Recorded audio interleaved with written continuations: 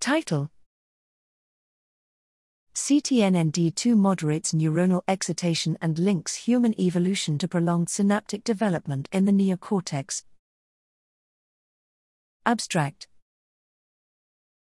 Human-specific genes are potential drivers of brain evolution. Among them, SCAP2C contributes to distinct features by extending the period of synaptic maturation and increasing cortical connectivity.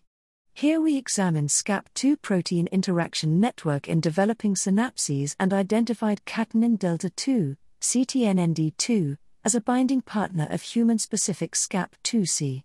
CTNND2 is a cadherin binding protein implicated in intellectual disability in the Cre-du-Chat syndrome, severe autism, and epilepsy.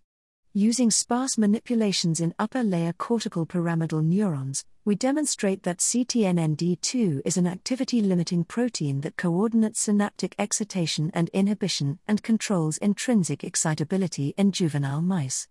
Later in adults, CTNND2 is required for long-term maintenance of dendritic spines. CTNND2 enrichment at excitatory synapses is enhanced by human-specific SCAP2C.